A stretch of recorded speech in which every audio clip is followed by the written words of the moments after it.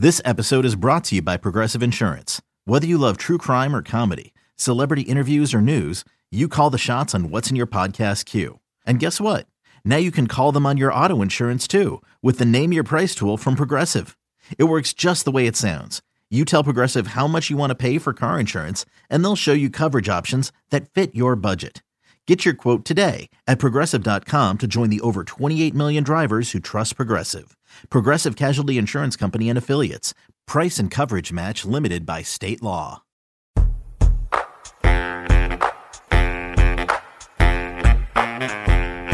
The final minor league baseball podcast of 2016. What the heck? How did this happen? The passage of time, Yeah, I think. what? It, What? 1 week after another. That happened 52 times, and now we're here. What's going on? I don't get it. I don't get how it works at all. Hey, hi everybody. I'm Tyler Braun. Sam Dykstra is in New York City. Hi, Sam. Hi, Tyler. How was your? I would ask you how your holiday is, but we're recording this before the holidays, so We'll pull back the curtain. We'll break the fourth wall, or however many walls there are on a podcast. But last week, you got a chance to hear us talk about some of the best performers in minor league baseball and talk to some of the best performers in minor league baseball from the 2016 season. This week's show is being recorded literally like 90 seconds after the one you listened to last week. So now you know. So we haven't celebrated anything. So still happy holidays to all of you because we're still a few days away from it. well, Now we know. since you are listening to this in the future, I hope your holiday was good. Yeah. You got everything you would want Hope it was great. from whatever you celebrate, and that you're preparing for a good New Year's and prosperous 2017. Oh, can't be any worse than 2016, right? I was gonna say prosperous and whatever that means to you. I feel like that's Whatever that means for anybody Yeah. in 2017. right. 2016 from a baseball sense, though, pretty solid. Like, we had a Pretty- good year on the podcast. Minor leagues, a good year-round. Again, shattering attendance records, most affordable, family-friendly environment, and entertainment option as rated by Forbes and Sports Business Journal for the third straight year? Like the 50th straight year, basically? Something like Go with that. No, it was another good year in the minor leagues, and we had a ton of fun getting a chance to do the podcast. Our second season of the Minor League Baseball podcast, the show before the show. And this is episode number 90, which means we will crack the century mark like right at the middle of spring training this year. Yeah, so maybe our spring Holy training special cow. will be like a real big centennial special. Man, oh man, that is nuts. Yeah, that'll be that word lines up pretty good. Pretty Again. good. Again, Pretty good. the passage of time. Yeah. Continues unfettered. So, like we said last week, talked to some of the top talent in baseball. This week, we're going a different route. We're talking to some of the newsmakers around minor league baseball this year.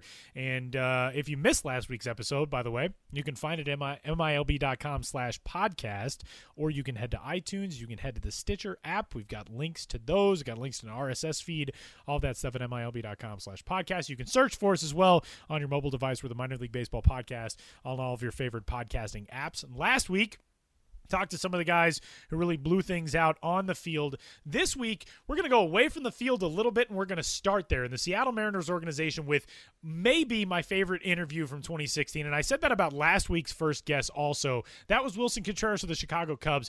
In an off-the-field context, Andy McKay of the Seattle Mariners fascinated me. And this one really just came in under the wire because we interviewed Andy McKay on January 15th, so almost a full year ago, but he makes it into the 2016 show and had just been hired on as the new director of player development for the Seattle Mariners. He was formerly a Colorado Rockies mental skills coach, and there was a lot written about, he's a sports psychologist. He actually clarified with us he's not a sports psychologist. He's worked on the mental side of the game for a while, but he's not a doctor.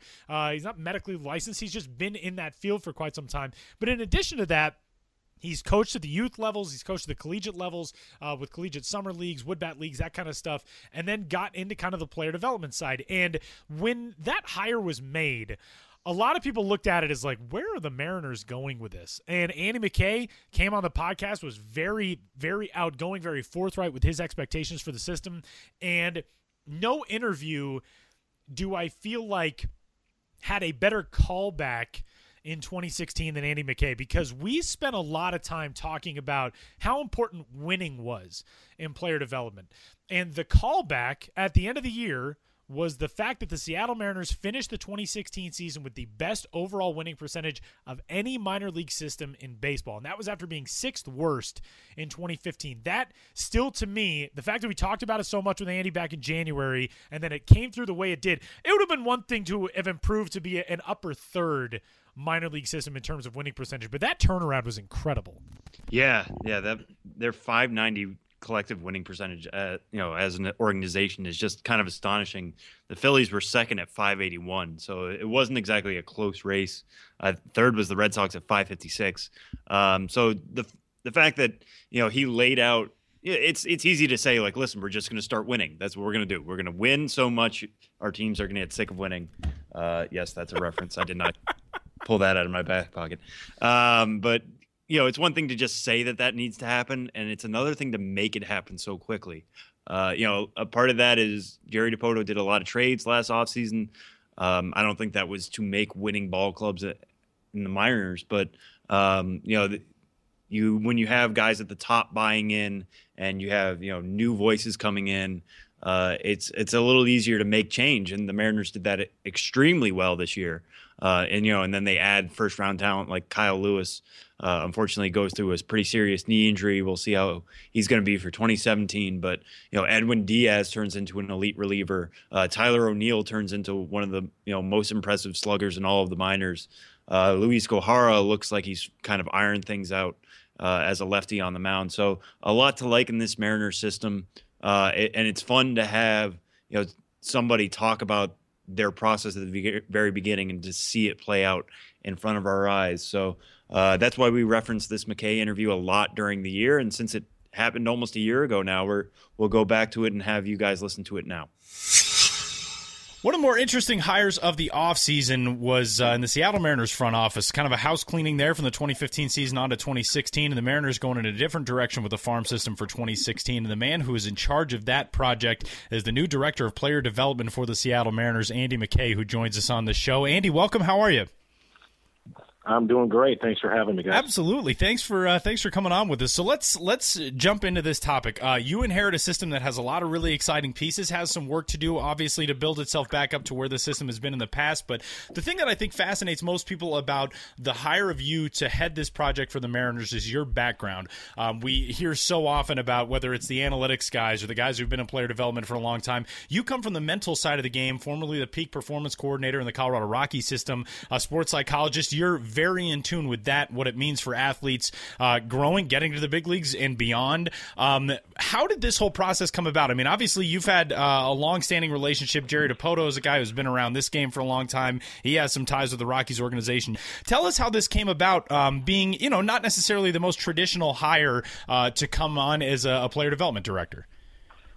Okay, well, real quick, and I always have to start this with kind of the I guess an awkward moment where I'm not a sports psychologist. Okay. And the reason I say that is because I don't want anybody thinking that I'm portraying myself as one. And that was something that the media picked up on very quickly because of my title as mental skills coach. So I'm not a licensed psychologist. But I did teach a sports psychology class at Sacramento City College for about 15 years. And I made kind of a name for myself in the industry as a mental skills coach.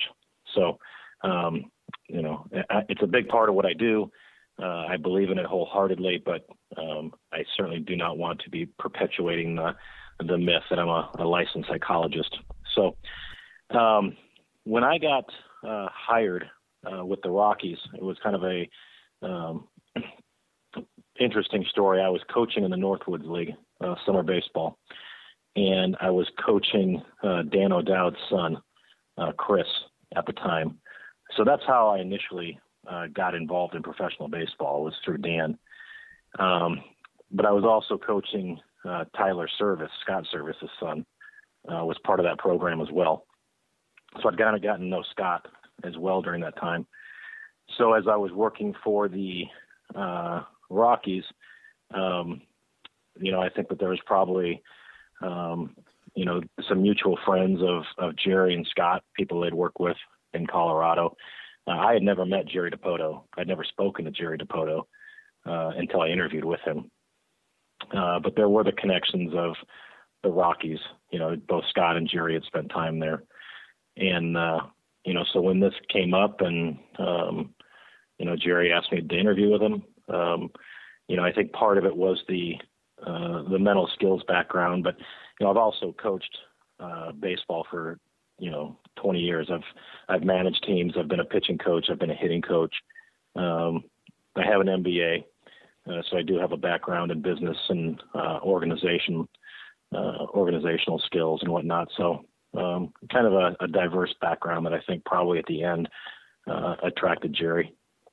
Yeah, and part of that, you mentioned, not necessarily being a psychologist, but at least mental skills. How much in player development do you think that part of the game is kind of overlooked, generally by the baseball community, or is it overlooked? Is it just something fans don't necessarily hear a part of? I do think it's overlooked, and I think that there's a lot of it's a difficult area to teach. It's a difficult area to quantify, and so people can be resistant to it. There's a lot of people working at it in the industry, in very different degrees and levels, and I think that what I've been able to do, maybe that separates a little bit, is I've been able to connect with the players very well because of my baseball background. But it's not 10% or not 20%. Baseball is 100% mental, and I think most baseball people would agree with that. And the body follows the mind, and the body does what the mind tells it to do. So your physical breakdowns are always preceded by mental breakdowns. So I think probably most teams are employing somebody, and I think they're having, different levels of success. Probably in some scenarios where it's really good work, in other areas where it's maybe just okay. Yeah, now let's kind of pivot to the organization you're working in now with the Mariners. Tyler alluded to it at the open there, just how much, this team is kind of in flux right now. There's been a lot of trades this offseason, mostly at the major league level, but you guys bring in a guy like Boog Powell to the farm system. How do you kind of evaluate the system as it stands right now, going into your first season in this new role? Well, I think one of the benefits of coming into a new organization is that, you don't have the emotional tie to it. You haven't drafted these players. You haven't spent quality time with these players so that you've become attached to them, that you're able to really look at it objectively. And, right now the system is, we have our challenges, and we have some real challenges in front of us. But I think the most important thing is that we've accurately assessed where those challenges lie, and we have an organizational plan from the major leagues down to the Dominican Republic to address them. I believe in the players that we have, and I believe that the players we have will, that they will make strides. But, I like to consider myself a realist. We have real challenges in front of us. This is not a system that is thriving right now. The deficiencies are easy to identify, and we've identified them, and we're willing to get to work on them. Andy, I want to ask you about a really cool quote you gave to the Lacrosse Tribune in a story back when you were in the Northwest League in 2008, the Northwoods League in 2008, in which you said, quote, "That balance between player development and winning, those aren't conflicting ideas. It's the same thing. If the kids play well, they're going to win." In the minor leagues, so many different organizations talk about how it is about player development. It's not necessarily about the results and wins and losses and whatever, but it does, I think, as you said, that plays in a lot with how confident guys are, how confident teams are, and to build that culture where guys feel like they're going to go out and win and feel like they have the ability to be impact players day to day or an impact team day to day. How important is that to create that culture? And for you, being somebody who is so hands-on, getting to know what guys are thinking, how they're feeling, what their goals are personally, all of that, how important is that for you to make sure that you have sort of a personal relationship with these guys? You kind of get to know them, maybe be a little bit more hands-on than what your position is in certain organizations more than others. How much does that factor into it for you going into this year as your first season? Quite a bit. It's an interesting quote. I certainly don't remember saying it, but I know that I did because that's what I believe. And, I know I have no idea how other clubs look at it. I'm sure there's very, very intelligent baseball people that would dispute this with me. And like you said, I'll be in uniform. I'll be in the dugout in my travels. But if you look at where I've coached, I spent most of my career at a community college where the job really was twofold. You were trying to win baseball games, but you were also trying to get players to Division I baseball. And you were trying to get them signed. And then I was, in summer baseball, whether I was in the Cape Cod League or in Alaska or in the Northwoods League, where it was the same thing. I had these kids for a summer, and I needed to win, and I wanted to win, but I also needed those kids to go back to their school a better player. And they all came in with specific things that they were working on. And so my whole life has been spent developing and winning. And I think it's a myth. It's just a talking point of, you can only do one. And I've never understood that. And I know that you can do both because I've done both, and I've seen plenty of other people do both. But it comes down to this, and this is something I believe with every cell in my body. You have to teach people to win baseball games. And you're trying to win in the major leagues. And so to let them go through a 3 or 4 or 5 year minor league career where it's just about them and developing their own skills, I think you're working against yourself. To think that player is automatically going to flip a switch and become team oriented and to care about his team and to actually know how to do the things you need to do to win baseball games, that does not make sense. So, I look at winning as another piece of development where you're teaching players what it takes to win the baseball game. And that does not take away at all from any of the individual development. But individual development without the ability to help the team win is of no value. And so, you have to, to me, you have to look at it like that. The development and winning do not combat each other at all. They support each other. And the more you develop, the more you're going to win. But the more you win, the more you actually develop. And the whole point is to win games at the major league level. And so I do not view minor league games as practice games. I view them as, and I've always looked at, organizations through periods of time, when the Twins were kind of the class of minor league baseball. When you had guys like Kadire and Morneau and LaTroy Hawkins, those guys were winning minor league championships and they were playing in minor league postseasons. And that's what we're going to try to do in Seattle. I think it's important that players win and that there's an expectation of winning and that winning feels really good and that losing hurts, just like it does at the major league level. Sticking in the American League West, this is one of our most unique interviews of the 2016 season. The Houston Astros organization and Rachel Balkovec, who is the Latin America strength and conditioning coach in the Astros organization, came on the show for episode number 51, and that was back at the very early stages of the minor league season in terms of rosters being put together and things getting set for 2016. It was toward the tail end of spring training back on March 24th. And it was really neat for us to get a chance to talk to Rachel. We've had a few guests on the podcast. We a few years ago got a chance to talk with Justine Siegel 2 seasons ago, who is one of the real pioneers in women's baseball and its relationship to the men's game, to the professional game at the minor league level, the major league level. And for Rachel Balkovec, working in a system is such a different context from somebody who works, with youth teams, with trying to promote pathways into baseball, somebody like Justine Siegel. Rachel's on the inside of it in the Astros organization and talked to us from spring training. And that was really neat because not only did we get a chance to kind of hear about what it was like for her breaking into this business and a very unique road for her, but what her position entails, because not only is the strength and conditioning work really unique and really difficult, but also the fact that she's doing it with the Latin American prospects. She's worked a lot lot at the Dominican facility and that type of stuff. That's so much different from just being somebody who's stationed, with the Greenville Astros or with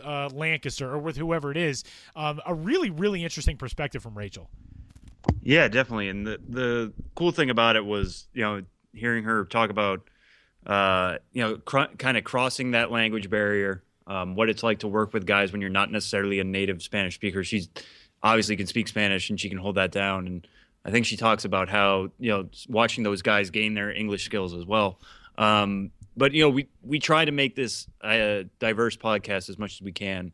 So we try to bring in those outside voices. Rachel was one of them. When she was hired, I wanted to bring her on just to get her perspective, not only as, as a woman in baseball, but as a strength and conditioning coach, because how often do I think people get to hear that side of the game, what happens outside, the white chalk lines. So, you get to hear all of that from her here. And also, I think we did the interview as she was walking back from the field in spring training. So it's, again, just harps back to what it's like to hear somebody at the beginning of their work, laying out what it's going to be like for them and, what they had to do to get there in the first place. From episode number 51, the first female strength and conditioning coach in baseball, Rachel Balkovec joined the show. Show Before the Show podcast continues along from MILB.com. We are headed to the Grapefruit League in the Houston Astros spring training facility, which is a place where we actually have not gotten to go a whole lot so far this spring. But Rachel Balkovec joins us from Kissimmee, Florida, correct? That is correct. Much I'm, better weather down there than on, a whole lot of places. Yep, I'm standing on field 1 at the complex outside, so if it's a little windy, then I apologize, but I'm working the game tonight, so outside. Well, tell us how it's been going so far. Let's give people some background. You are right now overseeing the Latin American conditioning program in the Astros organization, one of, if not the premier system in all minor league baseball, not just from talent, but really from the way this organization has blazed a lot of trails over the last few seasons. What has this spring been like Absolutely. for you? And just kind of tell us about how you got into the Astros system. It's been phenomenal. This is just really a class organization. I'm proud. I'm definitely proud to be a part of this organization. Like you said, obviously they're blazing a trail in a lot of different ways, and they're doing things a little different here. So it's fun. It's fast paced. It's challenging, which are all things that I really like. And so I think that it's been so far it's just been a lot of fun is the best way to describe it. How did I get linked up with the Astros? I actually I applied for this job. So my title is the Latin American Strength and Conditioning Coordinator, and I applied for this exact same job 2 seasons ago, and I didn't get it. So, which is a great story that I probably don't have time to tell. But I didn't get the job. I wasn't fluent enough at the time. I didn't have enough Spanish under my belt, and so at the time I did not get the job. And so this is kind of like 2 years in the making for me to come back and have an opportunity to be able to do this after spending 2 years with the Cardinals as the coordinator and getting a little more fluent with my Spanish, a little bit more polished in that area. So that's kind of how that came about. Long story short. Yeah, well, kind of take us through that story a little bit then. How did you kind of learn Spanish? How did you kind of get into it? And how have the players kind of taken to you so far? Being a new person around camp, being a non-native speaker, what is that like? I think it's probably like if an elephant were to open its mouth and quack like a duck. So people see this white girl, I'm from Nebraska, from Omaha, and I had the normal like high school Spanish, and by the time I entered baseball in 2012, I'd completely forgotten all of it. So it's been a learning process, but I knew right off the bat that was going to be something I was going to do, because for me, I knew I wanted to be in professional baseball, and I also knew that 40 to 50% of professional baseball is Latin American players. And so for me, it was a no-brainer. It wasn't an option. I had to learn it. It was something that, just like anything else, like I had to learn strength and conditioning. That was something that was going to make me better at my job and allow me to better relate to the players and have them buy in more. And so I think, it's kind of funny, like, again, being in a new organization for the first time after 3 seasons with the Cardinals, that I'm this white chick, and then all of a sudden I open my mouth and start speaking Spanish, and people are like, what? They kind of, so they're turning their heads like, wait, what? Is she? Dang it, she's speaking Spanish? Shoot. Now I'm going to have to listen to her.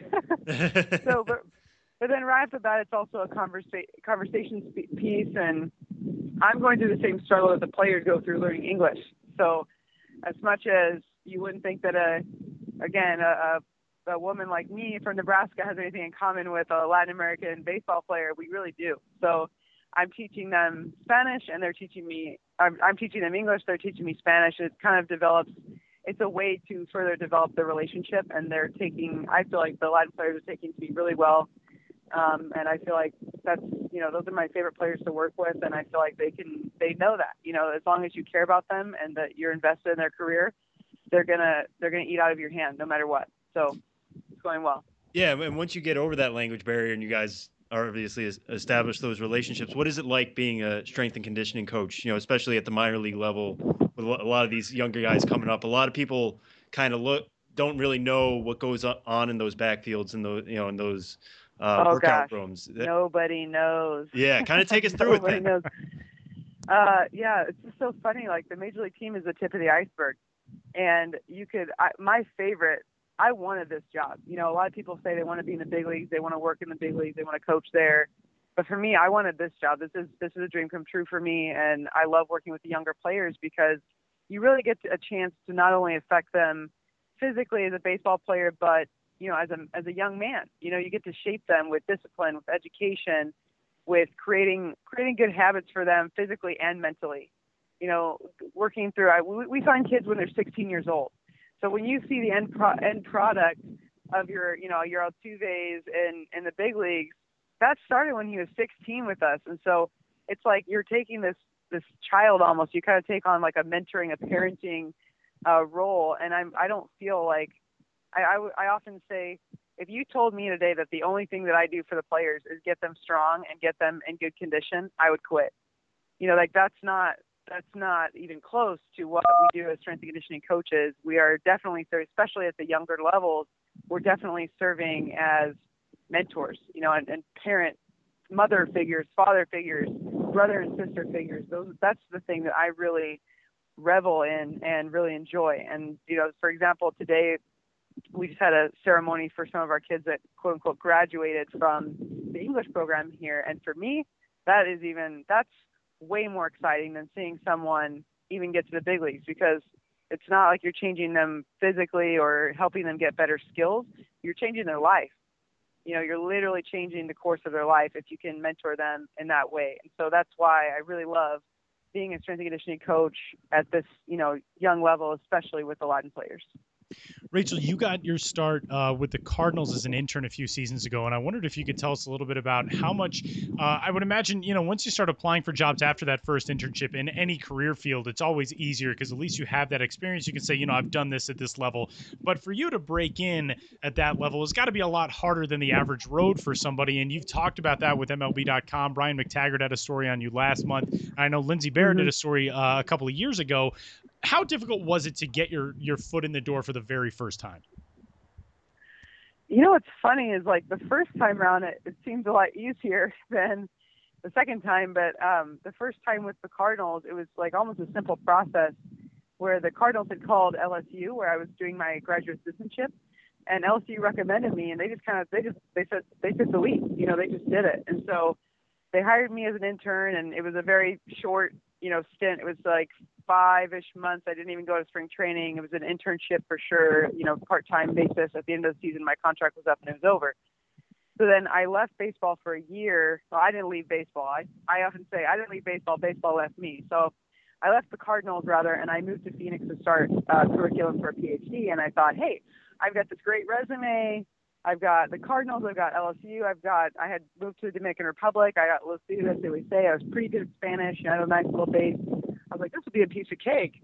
I'll just apply for all the Phoenix AZL jobs out there. And that was not the case. And then I kind of got a dose of reality going to apply for jobs in that case, where I applied for 8 jobs and basically only heard back from one that then later told me, it's not going to work out because you're a girl. So I then heard through the grapevine a bunch, hey, my boss got your resume. It's not going to work, though. And all of these things about just hearing through the grapevine of like, oh, yeah, sorry, I got your resume. It's great. But, the front office doesn't want to hire you. So things like that, which were extremely, I don't want to say they were discouraging. They were disappointing, because I don't really think I was ever discouraged. Like, call it dumb or call it optimistic or whatever you want to call it, but even though I was hearing those things and I knew that it was going on, I was just like, all right, whatever. Like, someone's going to accept me at some point. Someone's going to give me a good opportunity at some point. I was never discouraged. I was just always disappointed that that was the case. So,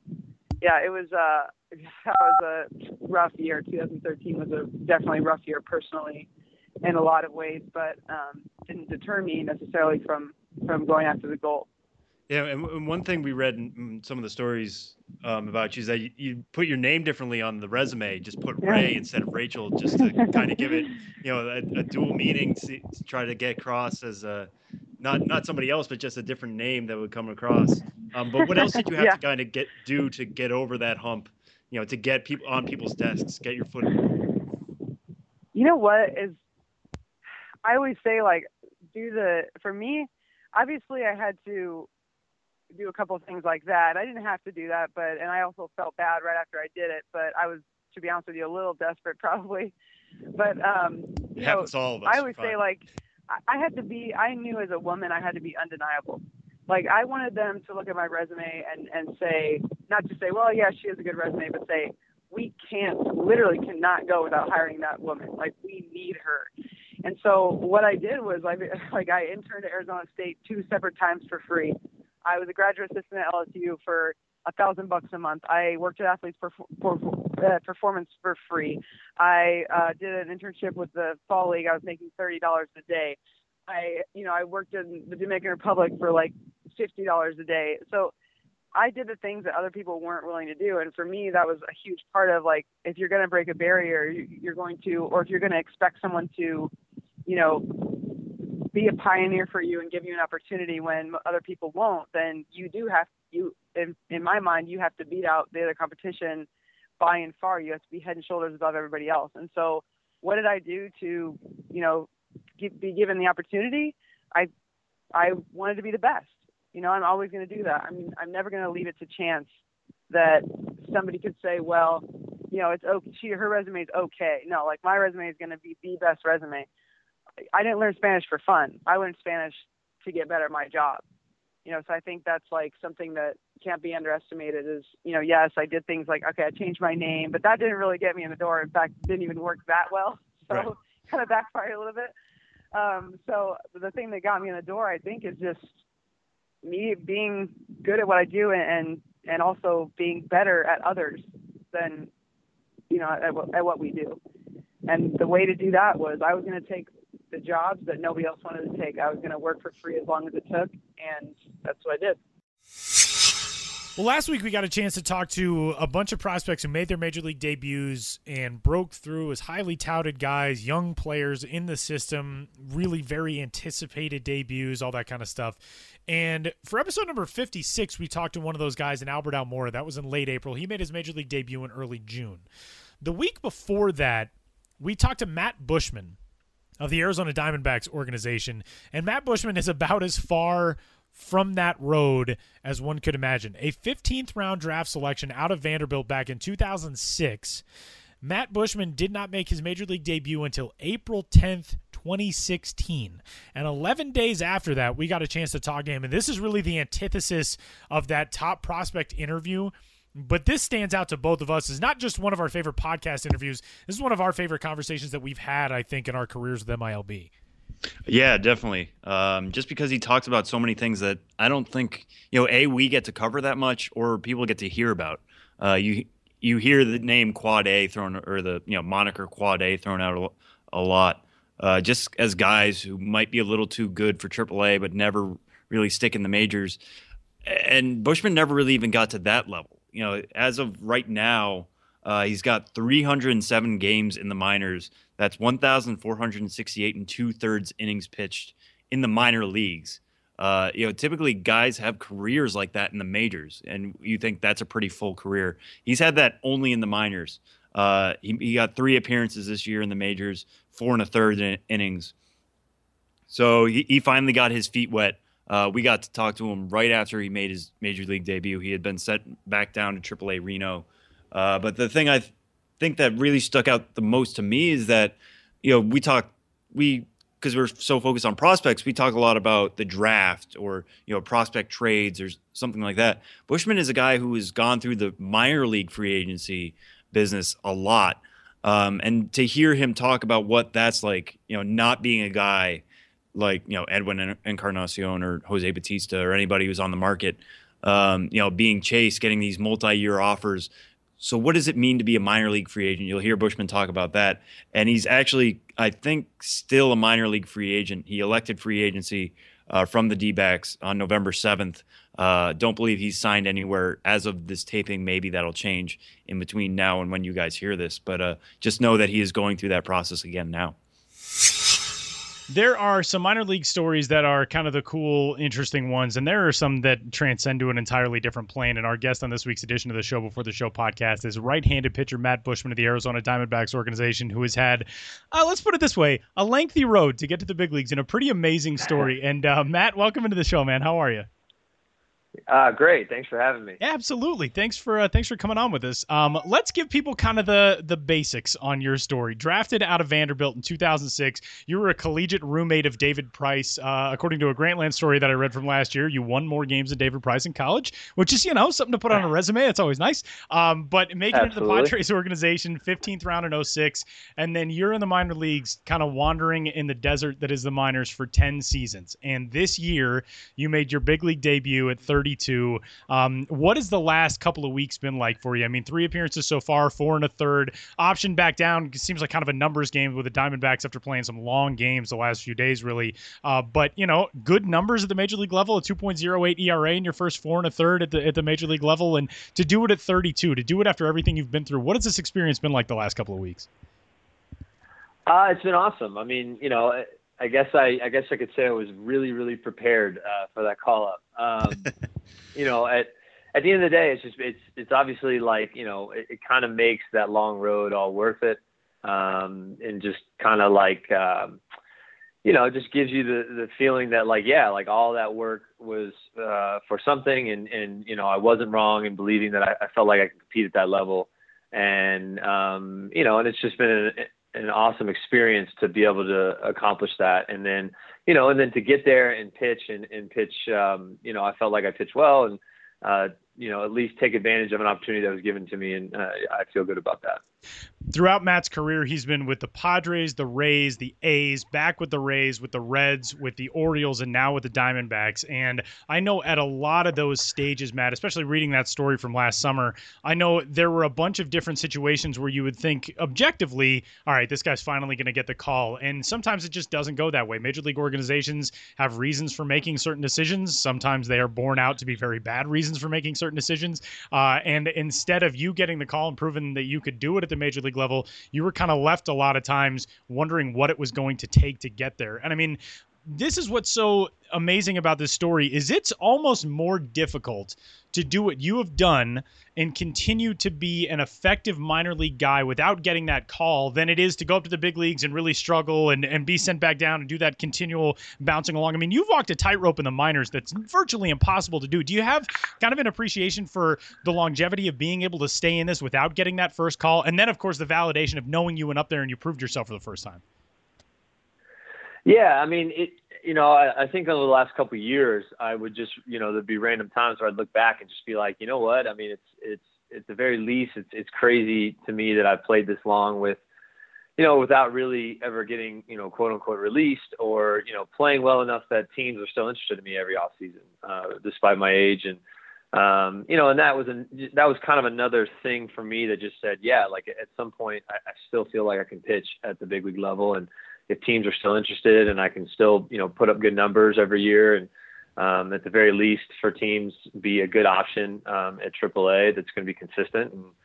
And, for me, it was just stay healthy and be consistent and, hopefully an opportunity arises. And kind of go into this offseason, you do sign with the D-backs or you come into camp with them. Why'd you pick them? Why did they pick you? What was that conversation like this offseason that obviously led to your first big league chance? Yeah, I mean, after the year before, I think I was pretty frustrated with the year before. I mean, I thought I started off well with the Rays and took my out and thought I had an opportunity, didn't happen, and and then I chose the Reds and I thought I went there and pitched well, and I think they were in a spot where their season wasn't going as planned. And so they were going to give a lot of their young guys some opportunities. And I can understand that. And, at the end of the season, it was frustrating, but the Diamondbacks had been interested in me last year. And I talked to Mike Bell, and I thought the conversations I had with Mike Bell were really good. He seemed very honest.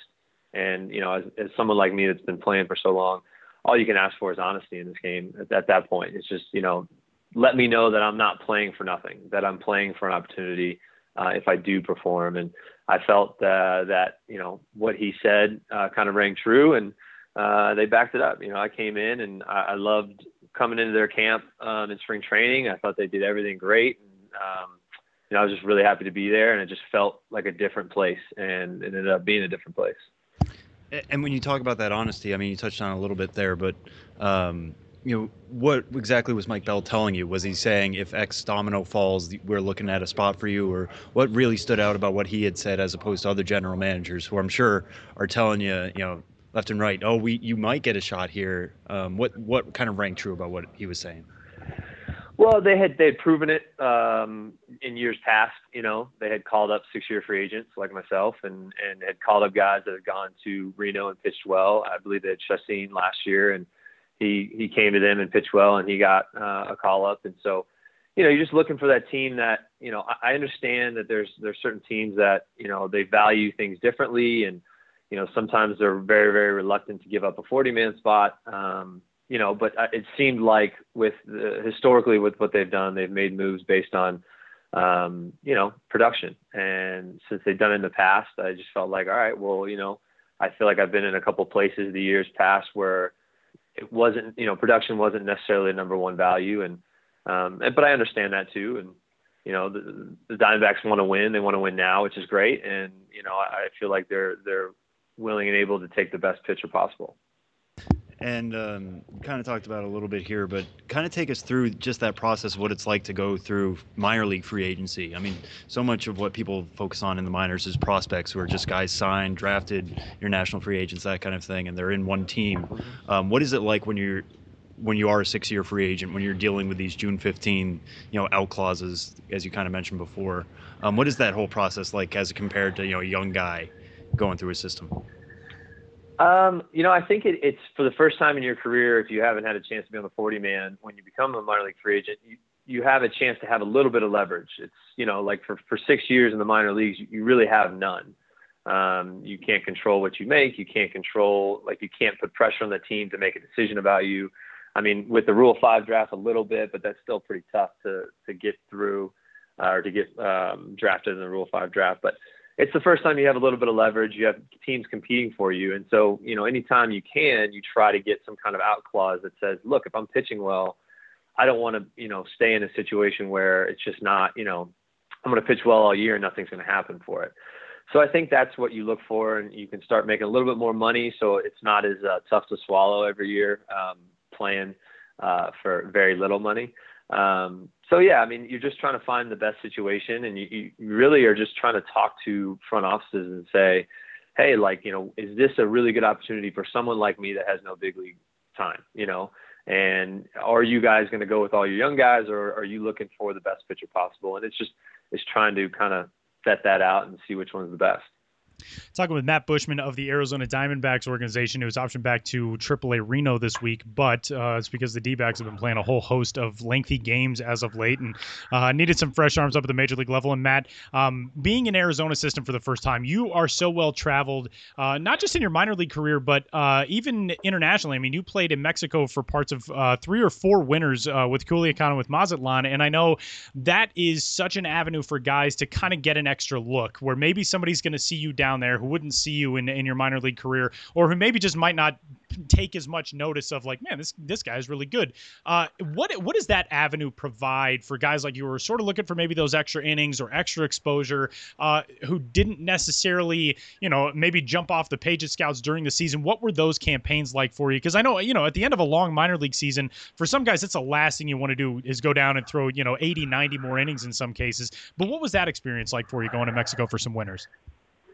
I loved it. I mean, and honestly, it was kind of the reason that it kind of got me back, maybe back to pitching at a level that I, felt like you could maybe finally get to the big leagues. But, I had a rough season my first year in AAA in the PCL, like I think a lot of people do. But it was after that season that I kind of fell off and, kind of started to become like a hidden minor leaguer. And I had to find a way to, reassert myself as someone that was good and could pitch at a high level. And so, after 2010, I went down to Mexico and, I loved it. It's different baseball. The minor leagues is very much about development, and winter ball is about winning. And you get back to just competing, and you kind of become your own coach because you're down there, and it's like the likelihood of your coach, pitching coach speaking English is, 50-50. So you kind of go within yourself. You figure out, all right, this is on me. I'm going to make the changes I need to make. And you just get back to competing instead of worrying about, was I throwing hard enough today? Did the scouts like it? It's just like, I'm going to go win a ball game. And, I think like I said, I just really enjoyed my time in Mexico because it got back to just baseball being fun. And, I think those extra innings helped me make some mechanical adjustments that I need to make, help me add a third pitch. And, from there, I feel like is when, about 2013 is when I feel like I added a third pitch and really was able to take the next step. All right, Matt, there's two more I just kind of want to get to with you quick. I don't think we've quite asked you what the individual moment was like when you got called up. I think you're the first guest we've had on the show who has got that call to the majors. So specifically for you, what was that moment like? And what is it like now being back in Reno, having gotten that taste? What's it going to be like kind of going forward for you?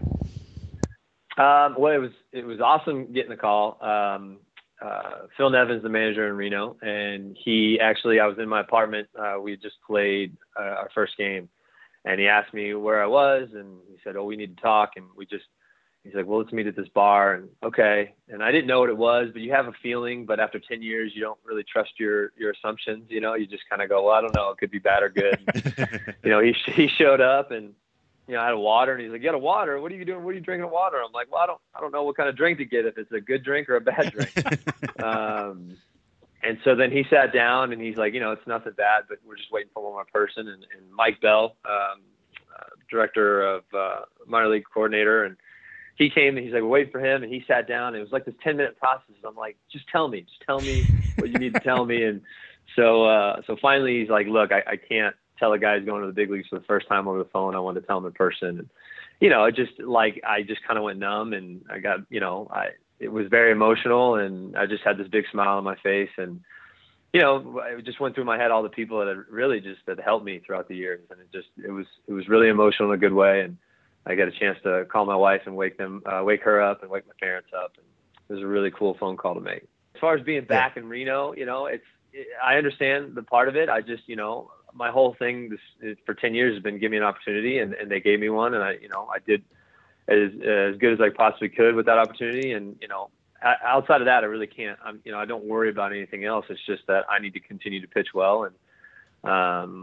whatever happens after that is kind of out of my control. Matt Bushman had a very unique road to get to the major leagues, and just to get into professional baseball, our next guest had as unique a road as maybe anybody you could possibly imagine. The Cincinnati Reds' TJ Friedl was an outstanding college player at the University of Nevada who was eligible for the 2016 draft, but really nobody knew that, including TJ Friedl, it sounds like, until a scout called and let him know very, very late in the process that he was actually eligible to join a major league organization. This was such a weird story that popped up late July toward the end of the minor league season. TJ Friedl, goes on, joins the Reds organization, signed as an undrafted free agent. All of a sudden, he's the number 11 prospect in the system. He's blowing up at rookie-level billings. This was such a crazy story this year for TJ. Yeah, and I don't really want to get too much into the story on this one, just because I think he does as good a job explaining it from his point of view as anybody else really could. He really goes into his thinking process on deciding, hey, please don't draft me. I'd rather come back to Nevada. To what changed and what went into that, and how summer ball kind of played its way in there, and his own performance. So I kind of want to leave it in his own terms. I mean, that's what this show is. So without further ado, here's TJ Friedl.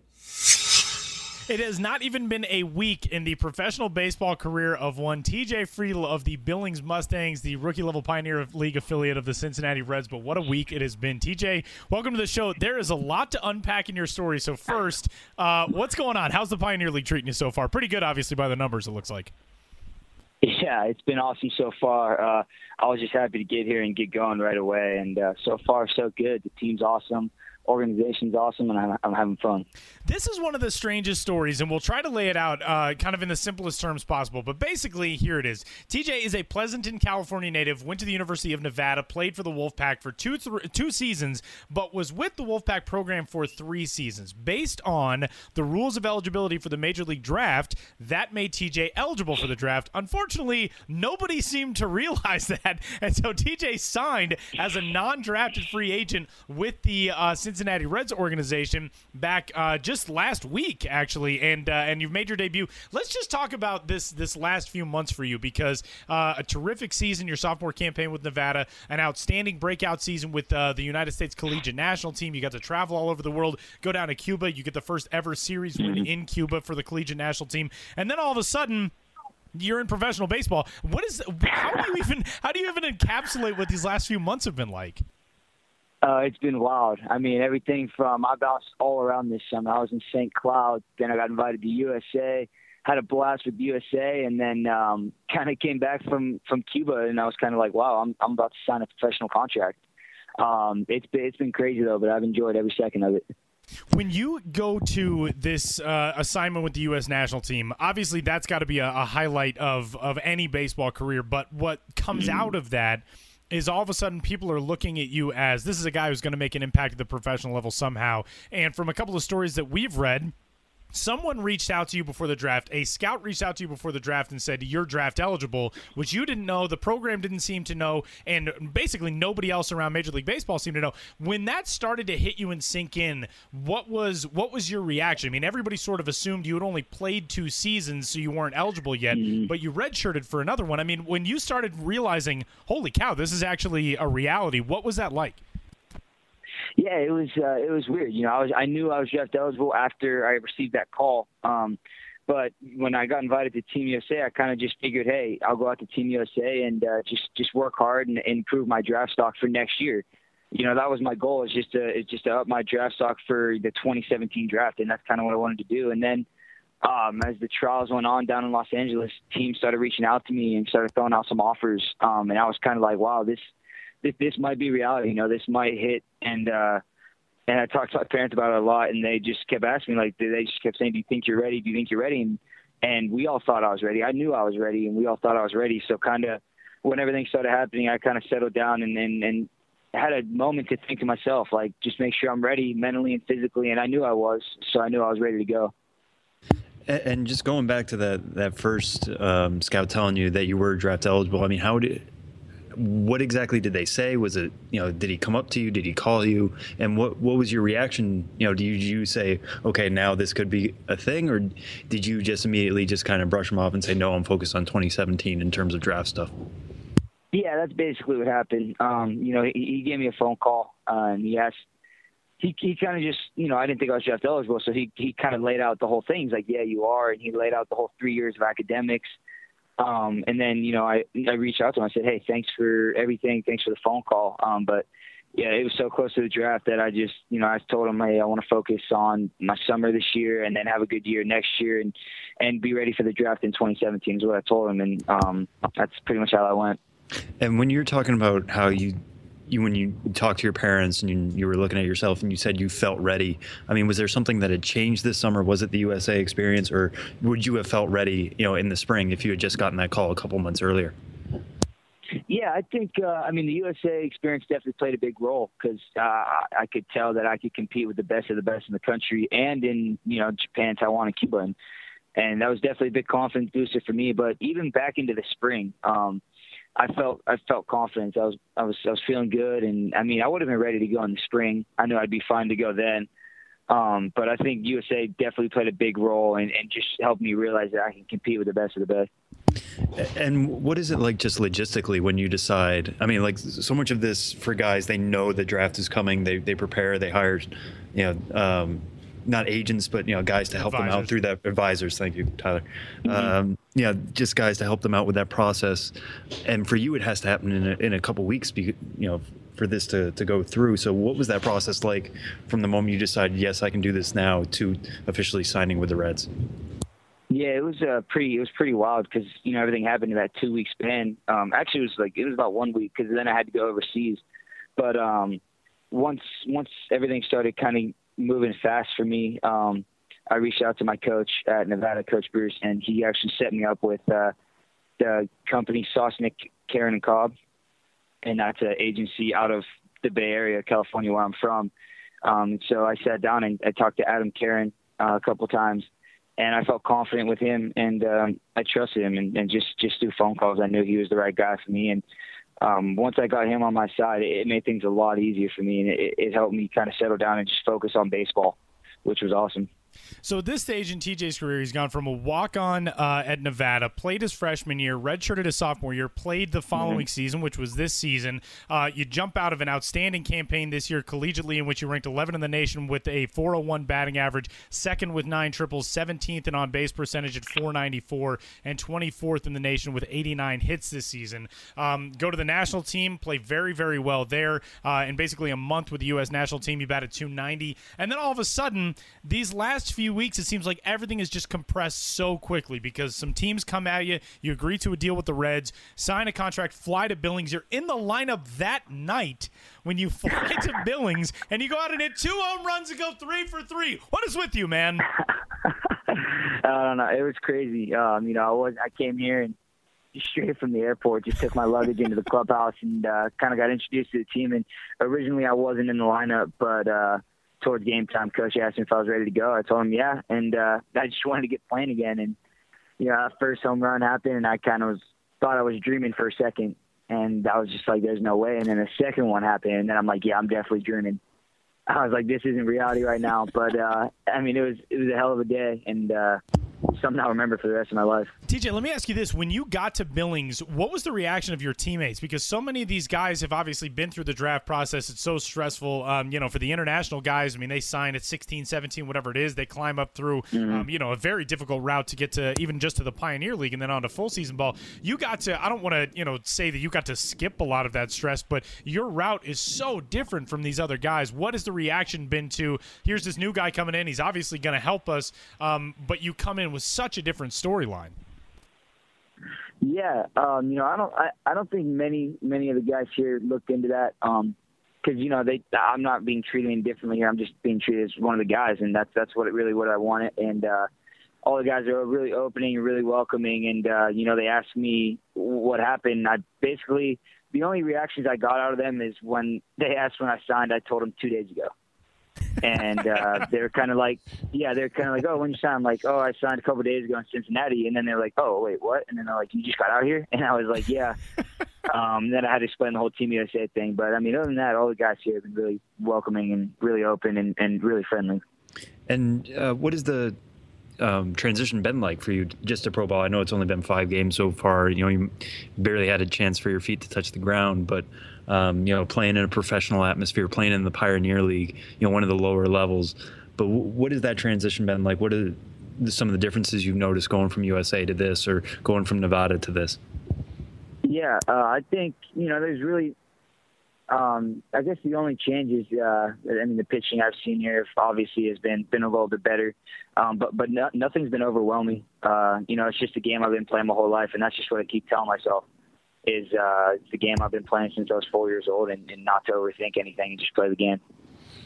And there's one I wanted to touch on too, just because we did get to it before. We don't have many guys here on this podcast yet who have played in Cuba. You had that chance. What was that experience like? Being one of the first groups to go down there since times have changed between U.S.-Cuba relations, and what was just the baseball experience like? What was the overall experience like? It was awesome, just to be able to go down there and play and get to see that country, and the country itself was beautiful. Everything there was nice and beautiful, and it really put things into perspective for me, and really made me realize everything that we have here in America. And the cities there are beautiful. Some of them not so pretty.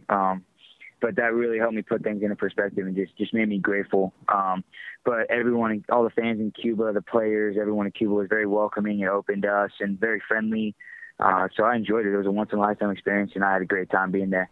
USA Baseball captured its first ever series victory in Cuba, and that was highlighted in Game 4. TJ had a 3-run double in the 6th inning. That was part of a 4-run sixth that allowed the U.S. national team to take a 4-1 victory in Game 4. That evened the series, and the Americans took Game 5 to get a series win there. But this has been such a cool story. It's been so awesome for us to get a chance to talk to you, TJ.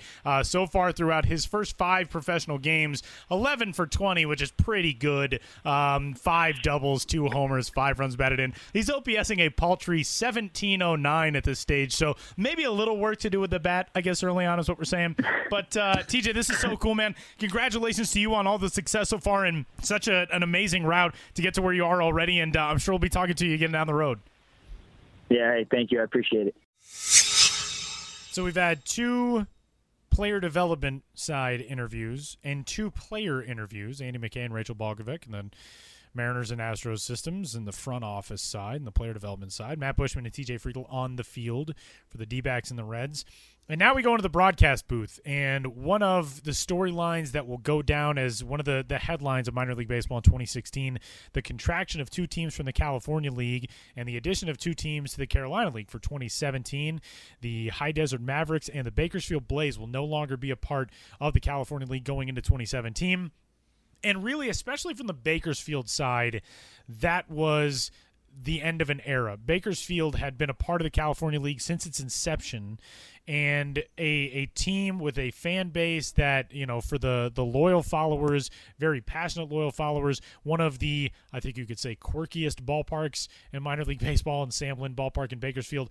And Dan Bespris, the radio voice of the Bakersfield Blaze, joined us really kind of almost like in the wake phase, I think, of Bakersfield's grieving process. They knew that the team was headed out.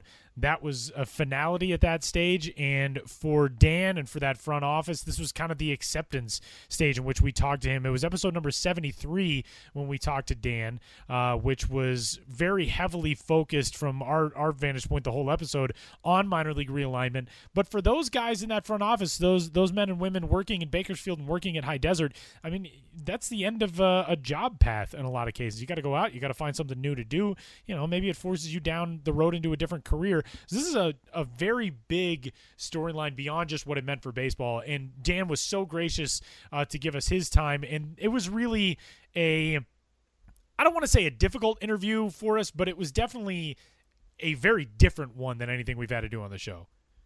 Yeah, I mean, it definitely forced us to be empathetic, I mean, from the get-go, and we certainly were empathetic because, you know, like you said, this was the human side of this, is that, yeah, the Seattle Mariners, who, you know, had their prospects in Bakersfield, they get to pack up, they go somewhere else. I mean, it's not like a huge deal. You know, they're going to Modesto next year. Life goes on for them. It's this Bakersfield community. Yeah, they didn't turn guys out a lot. I think you'll hear Dan talk about how basically things were held together with paper clips and gum and string and whatever. But you know, people have lost their jobs now, and what's next for them? I know Dan, since I think he does a really good fantasy basketball podcast, he's found some, you know, his own outlet there. But when you hear about these teams closing and other opportunities picking up elsewhere, do know that there are people like Dan and, you know, his former colleagues who now have to find other avenues to go. So, yeah, this was a chance for Dan to explain his story and, you know, the stories of his colleagues, and you know, I'm glad we were able to have him on for that time, and I think, you know, it's to the benefit of us all. And for this week's conversation, the Show Before the Show podcast heads to Bakersfield, California, which is on its way out as a minor league market as of right now. And we welcome in Dan Bespris, who is the radio voice, longtime radio voice of the Bakersfield Blaze, currently the Class A advanced affiliate of the Seattle Mariners. And Dan, obviously not an easy week, not an easy stretch for you guys, but welcome and thanks a ton for joining us. What is the current state in the front office? I mean, not a real easy few days, I would imagine, to come to work, but at the same time, you know, you guys are kind of all going through this together. together, and I would imagine there's a little bit of comfort in that. What's it been like for the last few days? Yeah, I mean, you sort of answered your own question with that one. It's spot on. It's been an incredibly difficult week, and hello, by the way, to everyone. This is something where, having been here for 6 years now, which in minor league ball is kind of an eternity, I think I've been a part of 4 different departure rumors just in 6 years. So at some point, you become a little bit numb to the idea that it will actually happen someday. I mean, I figured it would happen 2035 or something like that, and I'd be long gone, whether that's elsewhere or dead. And at that point, you pass along all the knowledge and everything that we put together here. But it really happened. I mean, it happened. We on staff had about a very short warning before the official press release came out, but we did know beforehand. And it stings. I mean, it cuts really deep. And for me personally, I mean, my time in Bakersfield probably was not going to be that much longer, whether it was this year or next or a couple of years down the line. So it's not necessarily the fact that I'm not going to have something to do in Bakersfield next season. For me, it's much more about all the time that we've all here put into this stadium to kind of keep it together, to tie it up with string and duct tape, and to do our best 2,000 hours, whatever it is, over the season to make it fun and to make it interesting. And I just really hope that everybody, not only here locally, but across the nation, kind of remembers the staff that held it together as long as we did. But at the end of the day, they had 2 decades to try to figure out how to get this place figured out, and it didn't happen. So, you knew this day would come eventually. You just hope that it wouldn't be immediate, and that's where we sit right now. A lot of sad faces and a lot of kind of trying to put on a good show our last homestand, but really nothing else you can do right now but just try to make the last few home games memorable. And you mentioned a little bit of the community and, Bakersfield itself as a city, as a region. I mean, what has the reaction been, outside the stadium, outside the front office to all of this? What kind of words are you guys getting from people in the community or, like I said, outside the organization? The response has actually been fantastic in terms at least of our personal pride for those of us on the front office staff, because it's been almost unilaterally, wow, you guys, you really worked your tails off. We saw the front office busting their humps in a kind of an unwinnable situation at times.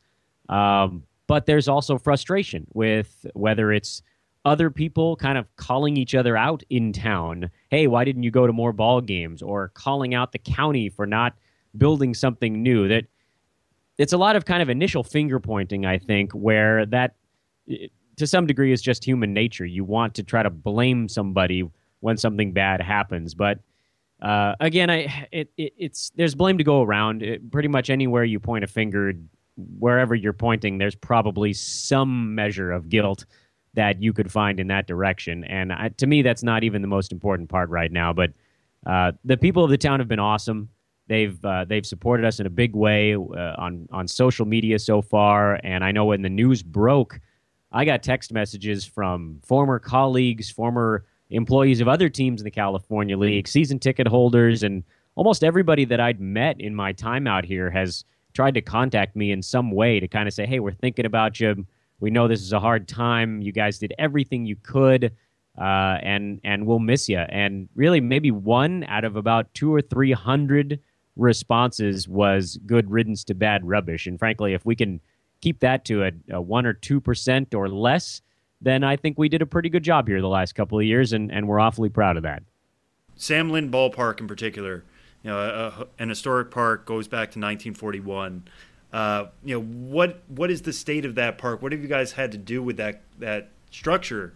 Just as a place that stood that long. What have you guys had to do to keep it going this long? And what is the next step for that ball? Yeah, I don't want to overstep my bounds and say that this is the hardest ballpark in the world to work at, but I gotta believe we're top 10. This is an old facility where it hasn't really had a ton of things done to it to make it an easier place to work. As just kind of a quick example that you can extrapolate to other parts, other facets of a day at the office, we still use an internet and phone provider known as TW Telecom, which I think was a Time Warner communications branch that basically doesn't exist anymore outside of some very rare scenarios. AT&T does not reach our stadium. Local Bright House Cable does not reach our stadium. We're set in an area where they would have had to dig a subterranean hole about a quarter of a mile from the nearest branch point. So we've been operating, the whole front office and the clubhouse on a T1 line, which I know I'm sort of adjusting my bifocals as I say that, but as a point of reference, that was the big thing in 2001. That's 15 years ago now, and that's still what we're using out here. So that's not, to poke fun at the stadium. That's just to kind of point out that everything here is 15 years harder than it should be. And it's mind-bogglingly frustrating at times, but at the end of it, I don't know if I can really express adequately that sense of pride and that sense of relief when you actually make it work. When you build this thing out of the duct tape that we were talking about and the paper clips, and it works, and it was so hard, and nobody thought that it would, and then you made it work anyway. And that to me is a microcosm of Sam Lynn Ballpark. Outside of all the other things, everything, by the way, that anybody listening has heard is probably true, and it's just amazing. I hope anybody that wants to can still take this week to come out and see the place. Everybody's favorite anecdote about Sam Lynn, of course, is that the Blaze start home games a lot of time during the summer at 7:45 at night because the architects of Sam Lynn Ballpark back in the 40s thought that placing a ballpark that faced directly west would not be a bad idea. And I guess when you weren't playing that many night games, It's really not that troublesome. Yeah, every one of the weird stories out here has some goofy explanation behind it. With the possible exception of the fact that the dugouts only hold about 8 people. I still can't figure out why they did that. But we had the old fairgrounds out here, and the stands were already set up, and so they just sort of plopped a ballpark into it. They didn't, and you can't rotate it 180 degrees. That's something that people have talked about. You'd actually have to physically move it farther away from the Kern River, or seats would not be on a firm enough ground. So, they built it in the 40s. They played day games, and as they started to go to night games, they either started before or well after sunset. And only recently has it become a much bigger issue where, everybody has to be home promptly at 9:45 and then in bed by 10. And yeah, in the summertime, most people only get to see about 5.5 innings of Blaze baseball. Sam Lynn Ballpark is one of the longest tenured facilities in minor league baseball and is a facility that we'll be saying goodbye to as a California League ballpark, and the Cal League moving to 8 teams, which is something that it has not been in its incarnation since the late 1970s. But what I think runs the risk of being lost in all this a lot of the time is the impact that it has on people like Dan and the front office members around him and around the front office of the High Desert Mavericks, because those are the people that it affects most. It'll affect the fans, but even players, coaches, they'll move on. They'll play in Kinston. They'll play in Fayetteville, wherever it is. But for front office staff members, when you're there at 8 o'clock in the morning every day and you leave at midnight and you do that for 8 days straight in an 8-game homestand, and as Dan said, you're putting things together with spit and bubble gum and duct tape and paper clips, and you're making it all work. Those are the people whose blood, sweat, and tears get poured into something like this. And it, I would imagine, feels like it all has gone for naught in a lot of cases, but that's in no way the case. I mean, we know the enjoyment that minor league baseball brings to millions, tens of millions of people across the country year after year. And Bakersfield, which I didn't know until this week, is the 9th largest city in California. So the amount of people who have filed into that ballpark over the last 8 decades is incredible. But for the front office staff, at least from my vantage point, that's who this comes down to. And what has that been like for you guys as, kind of a grieving family at this stage, to share that amongst each other? And in minor league baseball, shared suffering is your existence. Pulling the tarp, cleaning up the concourses, all that stuff is your existence. But this takes that to an entirely different level. Yeah, this that shared suffering remark is so well put. I don't know that I could really phrase it better myself. I've spent the last couple of days really just thinking about all the people on the front office that have come through here in my 6 seasons with the baseball team, and just whether it's full-time staffers or interns or whatever. And heck, I think the person that's most impacted by this is our official scorer, Tim Wheeler, who everybody in the California League knows, and I'm betting a lot of folks back at BAM are well aware of Tim. He's been out here for over 2 straight decades scoring games at Sam Lynn Ballpark. I mean, he's as great a fixture here as anybody, including our program salesman, Froggy, who's also kind of a national treasure. That a lot of people know about Froggy, too. But, yeah, I mean, that is the hard part. I can't get into, unfortunately, too much of the details on kind of how everything's wrapping up, but the team is likely changing hands, so everybody on the front office staff will indeed be looking for other things to do. We're fortunate enough out here to be under the ownership umbrella group of the Elmore Sports Group, so there may be some opportunities for, hopefully at least, some of our staffers to find other positions within that group.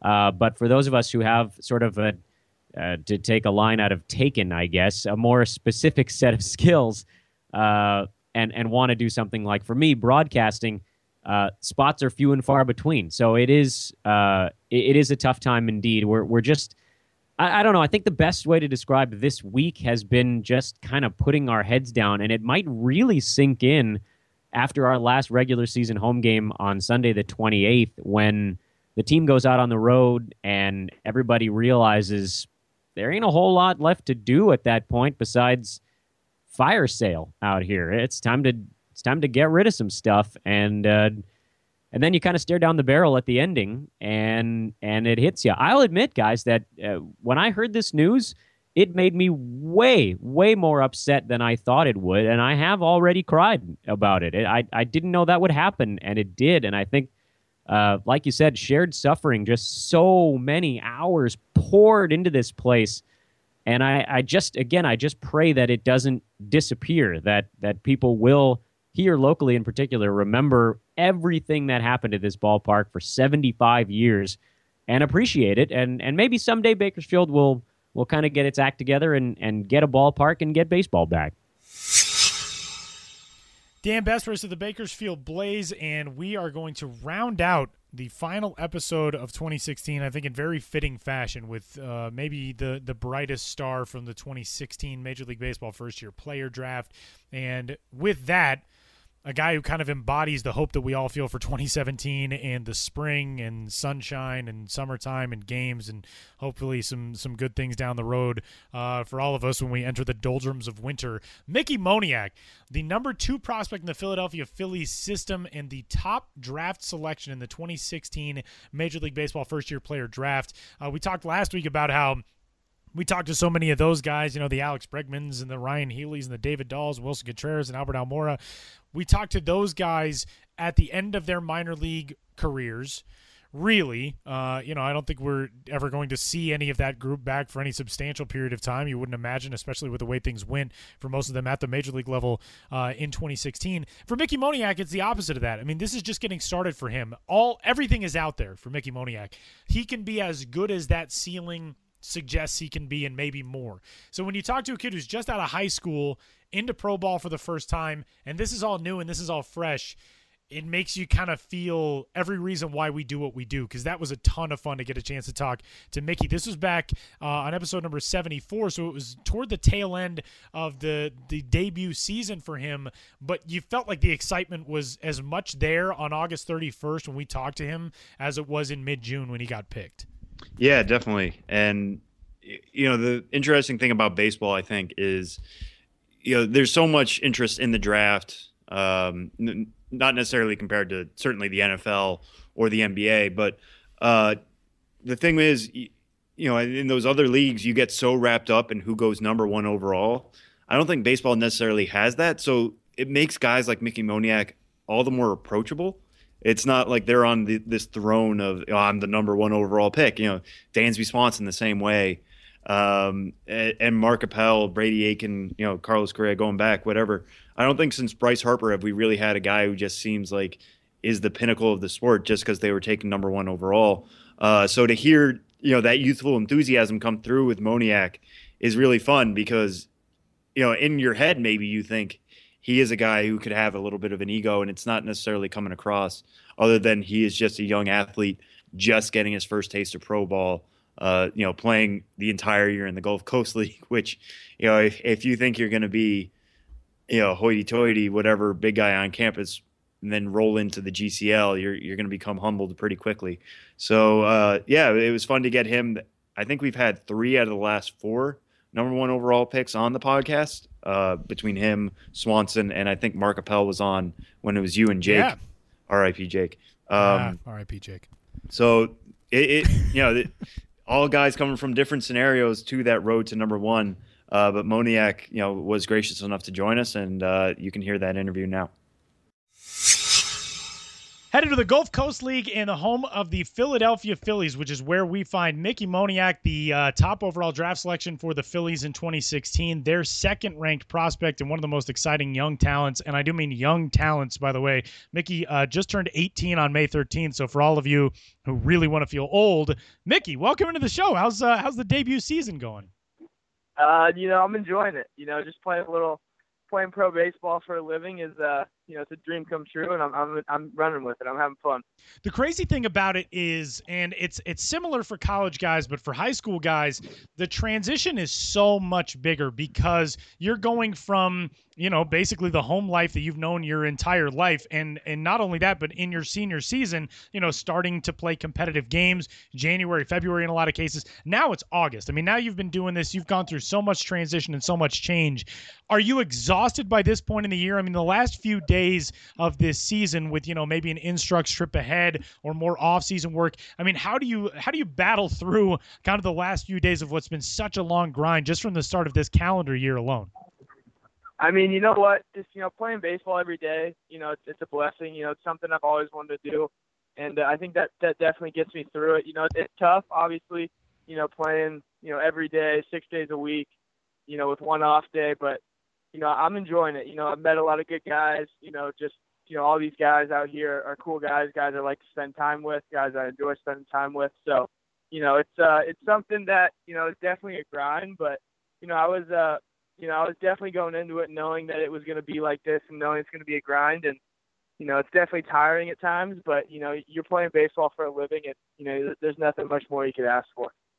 And what's been the biggest surprise so far? I mean, you're playing in the GCL. Not a lot of fans, if any, make it out to those games. You're playing on spring training facilities, spring training complexes. What has been the biggest surprise since you made your debut a couple months ago, going through this process and, becoming a professional? I mean, I guess the biggest surprise would be, just all the guys you're seeing from on a day-to-day basis. Even in the GCL, you got guys throwing, mid-90s, just great pitchers that, you see every day. And, there's not a letdown. There's never a guy where it's like, oh, this guy, worse, like a little bit, not as good as the last guy. Every guy is, it seems like they're throwing mid-90s, and you just got to go out and compete and, play your game and have fun. And Mickey, kind of take me through the draft process for you. Obviously, first overall pick, that's got to be the most exciting route through the draft. You don't have to wait very long on draft day. But when was that kind of apparent that, the Phillies were interested in you at 1-1, or that you had the talent to make it that far? I mean, you had a really great career there in California at La Costa Canyon. But what was it like going through the showcase process, trying to have a normal high school life and then getting drafted first overall? It was awesome. Going through the whole showcase process, I met a lot of guys that, I'm out in Florida with right now. And, just that whole showcase process really, made me familiar with the guys I'm going to be playing with for, who knows how long. But that whole process was fun. It definitely got my name out there. And then going into the high school season, I was just excited to play my last season with all my friends in high school, enjoy it. High school baseball is you can't really compare it to anything. It's just it's a fun time playing with all your buddies. And I guess you could say a couple months before the draft was really when the 1-1 talks started. And it was never for sure. It was never a for sure thing until 2 minutes before the draft, my dad comes in. There's a whole negotiation process. You don't know when you're going to go, how it's going to happen. But my dad comes in 2 minutes before the draft, and I was sitting in the chair with all the cameras from MLB Network, and my dad comes in, gives me a little wink and a hug. And, I think I knew from that point on that night was going to be special, and it was. And then, I had a great time, and I'm just very excited to, start a pro career. Yeah, I kind of wanted to ask you about that negotiation process. I'm sure you were kind of, a couple steps away, at the time, being a 17-year-old kid, or you just turned 18 at the time. Maybe you were a little shielded from that, but, it used to be, you see like the NFL, Joey Bosa just signs now. It was a little different for you. God. You get, yeah. Are you a Chargers fan? I guess that's absolutely. Yeah, I'm a big Chargers fan. Yeah. So for you get drafted in June, you sign in June. So what was that like? Talking to the Phillies pre-draft about what you'd be willing to take and how that kind of works out, because it's a little different in baseball than some other sports. Right. Going into the draft, anytime a team that has the first overall pick is talking to you, that's something that's, exciting in itself. You really want to, put yourself in that situation to go there. I mean, money-wise, obviously if you're going number one, the numbers got to be right. It's got to be, a fair offer. And I really feel like I got that. And, just going number one in itself is just such a huge blessing and such an honor, to be named with the guys who've gone number one, in the past. And, that whole process right before the draft, we already pretty much had negotiations done with, and, it was over from then on. I kind of just, spent a little time with my friends and family after the draft, got settled in, and then, I was off, I was ready to go play baseball for a living, and, it's been awesome so far.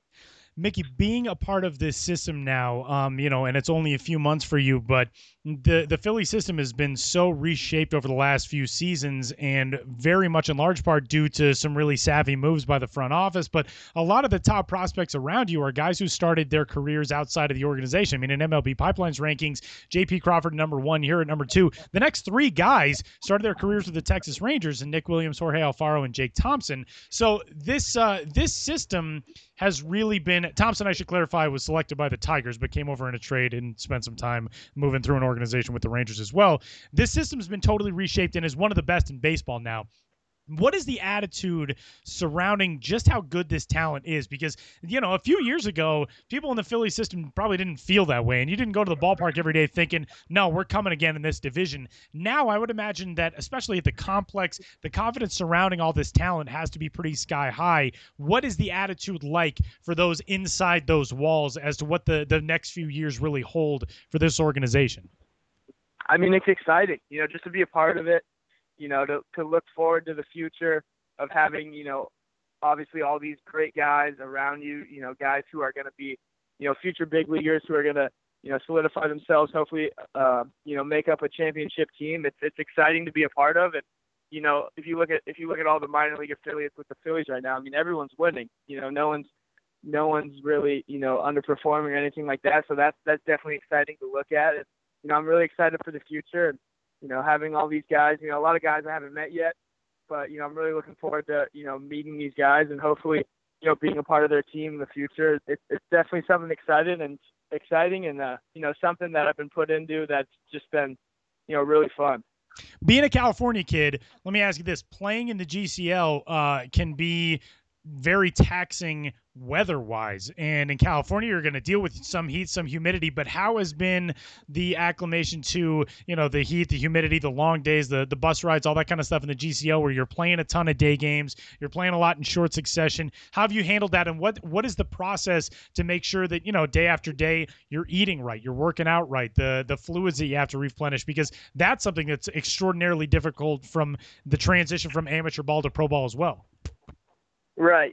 Coming into it, I knew it was going to be a grind, and obviously the GCL, I've heard from, Philly scouts, other scouts who, have teams in the GCL that it's a tough week to play in. Obviously, you don't get many fans, 6:30 wake ups every morning, long days at the ballpark, but, you're playing baseball. You got to step back and, realize that you're playing baseball for a living, and, it's been fun. Obviously the Phillies especially have, a great staff around them, all the trainers I've been with, and, all the hitting coaches and all the guys that, we're surrounded with have been very helpful. And, it's fun when you're playing with an organization that treats you well. And, I'm just really excited, to be a part of the Philadelphia Phillies. And Mickey, kind of take me through, what has been different about you since you've gone pro? I mean, what's something about your game now? Since you are now in a pro system, you've got, so many hands, so many coaches, so many more coaches,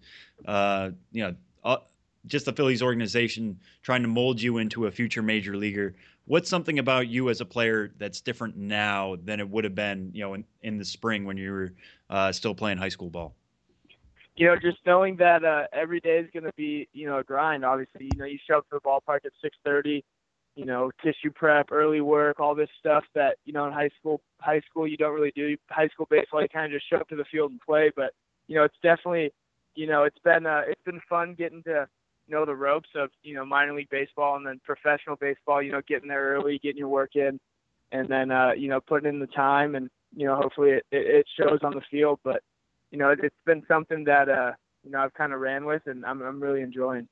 And is there something in your skill set that's been different, or are they just letting you be you here so far? Is there like an approach that's different at the plate, or anything that you're doing differently in the outfield? What about that kind of aspects? I mean, they definitely worked with me on things. For the most part, they're just letting me be me. I know what I can do on the baseball field, and there's obviously always room to grow, but, for the most part, they just let me do me. Obviously, do a little outfield drills and just little minor things that, could help me be, a better outfielder. And then, obviously, just hitting the cage. Something's a little off. You talk about it. You go and you watch video. You have all those resources. But it's just been they basically let me do me so far, and I'm enjoying it. All right, and I have this last final question. We can see if Tyler has something else, but today is Ted Williams' birthday, and I came across a story of your grandfather, Bill. Played 6 seasons in the Red Sox farm system. Got to know Ted Williams a little bit. Got to use some of his lessons, pass them on to you. What is one particular piece of advice that you got from your grandfather that you think of every day, or you think of when you're at the plate? Something that he got from Ted Williams and has passed on to you. What specifically is something there? I mean, the main thing is, when you go up to the plate, you own the pitcher. It doesn't matter if it's, the best pitcher in the league or just some, everyday guy. You own whoever's on that mound, and you go in, count, he makes a good pitch outside corner. So what? Let him have it. 0-1 makes another good pitch. So what? You're really looking for your pitch, and then you get down to 0-2. That's when you gotta, get on the plate, put the ball in play. But the pitcher's never going to beat you. And, that's just a mindset that I've had, and that's something my grandpa passed to me, which Ted Williams passed to him. So, I've just been grateful for everything my grandpa has taught me, and, obviously my dad and all this stuff, being surrounded by baseball at an early age. It's been really fun. Not a whole lot of people get to say the phrase, as something my grandpa has passed to me, that Ted Williams passed to him, and that's pretty awesome. I do have one final question for you, Mickey. When you get home as a Southern California guy over the offseason, whenever it is, when you finally get home, what is the first meal that you go for now after several months away? What's the thing that you're just like dying to get to when you get back home when the season's over? It has to be my dad's home cooking. My dad loves to cook. It's Good pot answer. roast and mashed potatoes. So I'm really looking forward to getting home. He loves making his food. He loves doing all that. I mean, I'm happy. I mean, I couldn't be happier. Getting that good food every day. It's been awesome. Okay, someday when Sam and I end up in Southern California, we're going to ask for a trip to the Moniac household and some pot roast because that sounds amazing now. To heck with In-N-Out. We're just going to the Moniac. Doors are always open. Mickey Moniak is on Twitter, the second-ranked prospect in the Philadelphia Phillies organization. You can find there at Mickey Moniak. Moniak is his last name, in case you've been living under a rock and didn't know that by now. Mickey, congratulations on an awesome first season, and thanks a ton for giving us a few minutes, and we'll be following the rest of the way this year and on into 2017 and your debut in full season ball, man. Absolutely. Thanks for having me. So that will do it for 2016. Somehow on the Minor League Baseball podcast, the show before the show, the first full calendar year with the Minor League Baseball podcast, I think, right? Because we started in spring training in 2015, so that's nuts. So yeah, kind of a full slate. So when we talk so much about how next year is going to be the first full season for Mickey Moniak, we just had our first full season. Yeah, we got our first taste of full season ball this year since being drafted with the first and only overall selection of the Minor League Baseball podcast draft, I guess. Does that mean we get to get called up to a prospect or a podcast friendly league? Well, I mean, we keep talking about eventually Jerry DiPoto is going to trade us or trade for us. We just don't know which one. We'll just find out what our worth is. Are we the centerpieces of that draft, or are we just the throw-ins? Week after week, we keep figuring at some point we're going to get some news from Jerry DiPoto and the Mariners. It just hasn't happened yet. I don't know what the deal is up there. Maybe that should be our goal for 2017, to get Jerry DiPoto on the podcast to talk about where we would slot into a trade scenario of some repute. We've got the in with Andy McKay. Yeah. So we'll aim for that in 2017. That'll be our resolution. What should be our resolution? Just before we go. No, that's a good question. For the podcast or for the site or personally? Just for minor league baseball in general, for the podcast. But we can start with the podcast. You can open it up, whatever you want, Tyler. I'm gonna go with a wacky idea, in that I think there should be a resolution out there for a team looking to rebrand in 2017 to just go with a normal name. You would really buck the trend if you just decided to go, no, we're gonna go very normal. I was hoping that the team in Kinston, North Carolina, now known as the Down East Wood Ducks, I was hoping they were gonna go with the Kinston Eagles, which was the name of minor league baseball teams in Kinston for 50 years at the outset of their baseball history. They did not go that route. Eagles was one of the options, but they didn't choose that route. I think it'd be great if a team just decided, no, we're gonna rebrand and we're gonna go with something old school. Like when Hartford was in the process of getting a team now known as the Yard Goats, there was a discussion that maybe they would go with the Dark Blues, which was, I believe, a major league team in the late 19th century in Hartford, and is referenced in Connecticut Yankee and King Arthur's Court, something Mark Twainish.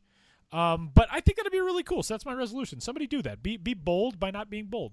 Yeah, well, maybe the leader in that category is Staten Island, who we haven't been able to talk about it. Yeah, because we're doing retrospectives, but they announced by the time you're listening to this a couple weeks ago that they were going to stay as the Yankees for the 2017 season. They will not be changing their name. It sounds like there was some clerical stuff that couldn't get cleared up in time for them to get a good logo and everything cobbled together for the 2017 season. So they'll be the Yankees next year. They still, I think, want to rebrand. They're just delaying that process. I don't think the finalists that were the finalists for that group, including the Pizza Rats, the Bridge Trolls, Rock Pigeons, I don't think those are going to be the finalists for next year, so maybe that's where your hope lies, Tyler. By the way, didn't it just come out that the Pizza Rat thing was faked? Yes. So the actual Pizza Rat video was fake. Right. Yeah. The person who faked it or trained the rat, I guess, did an interview with the Washington Post. Yeah, her name is Zardulu, really. She is a performance artist who calls herself Zardulu. And she did an interview in which she said that Pizza Rat was not real.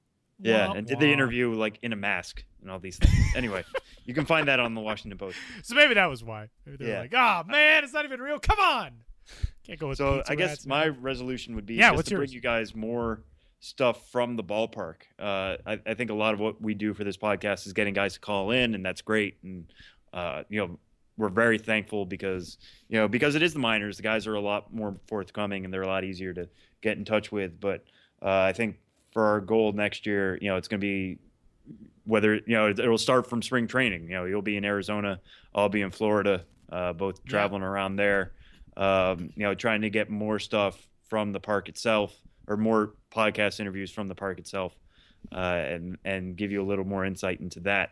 But otherwise, I think we just got to keep this train rolling. We're through a first full season. It was a very successful one, I think, and we're very grateful for all the feedback we get from you guys, and all the fans of the podcast, and everybody who's reached out in 2016. And we're going to try to bring you more of that fun stuff in 2017. We've had a whole ton of fun doing this for our second season and our first full year, the Minor League Baseball podcast. And again, as always, you can get in touch with us. Podcast@MILB.com is the email address. Sam is on Twitter. He's at Sam Dykstra, MILB, and I am at Tyler Mon. You can get in touch with us there. Send us an email. Do whatever. We're always open to your questions and your comments and your suggestions for the show and all that kind of stuff. And, I guess that'll do it for 2016. And, Sam is he's the straw that stirs the drink. He's the Brett Phillips of this podcast. Nice Shout work. out to Brett Phillips. As always, Sam. Yeah. Great job. Great job to you, Tyler. Thanks, buddy. Thank you for making this, so easy to do and so fun. And I can't wait to see what 2017 brings for the both of us. It's got to be better than 2016, the official motto of 2017. And the next time we talk to you will be from 2017. Happy New Year, everybody. We'll talk to you next week.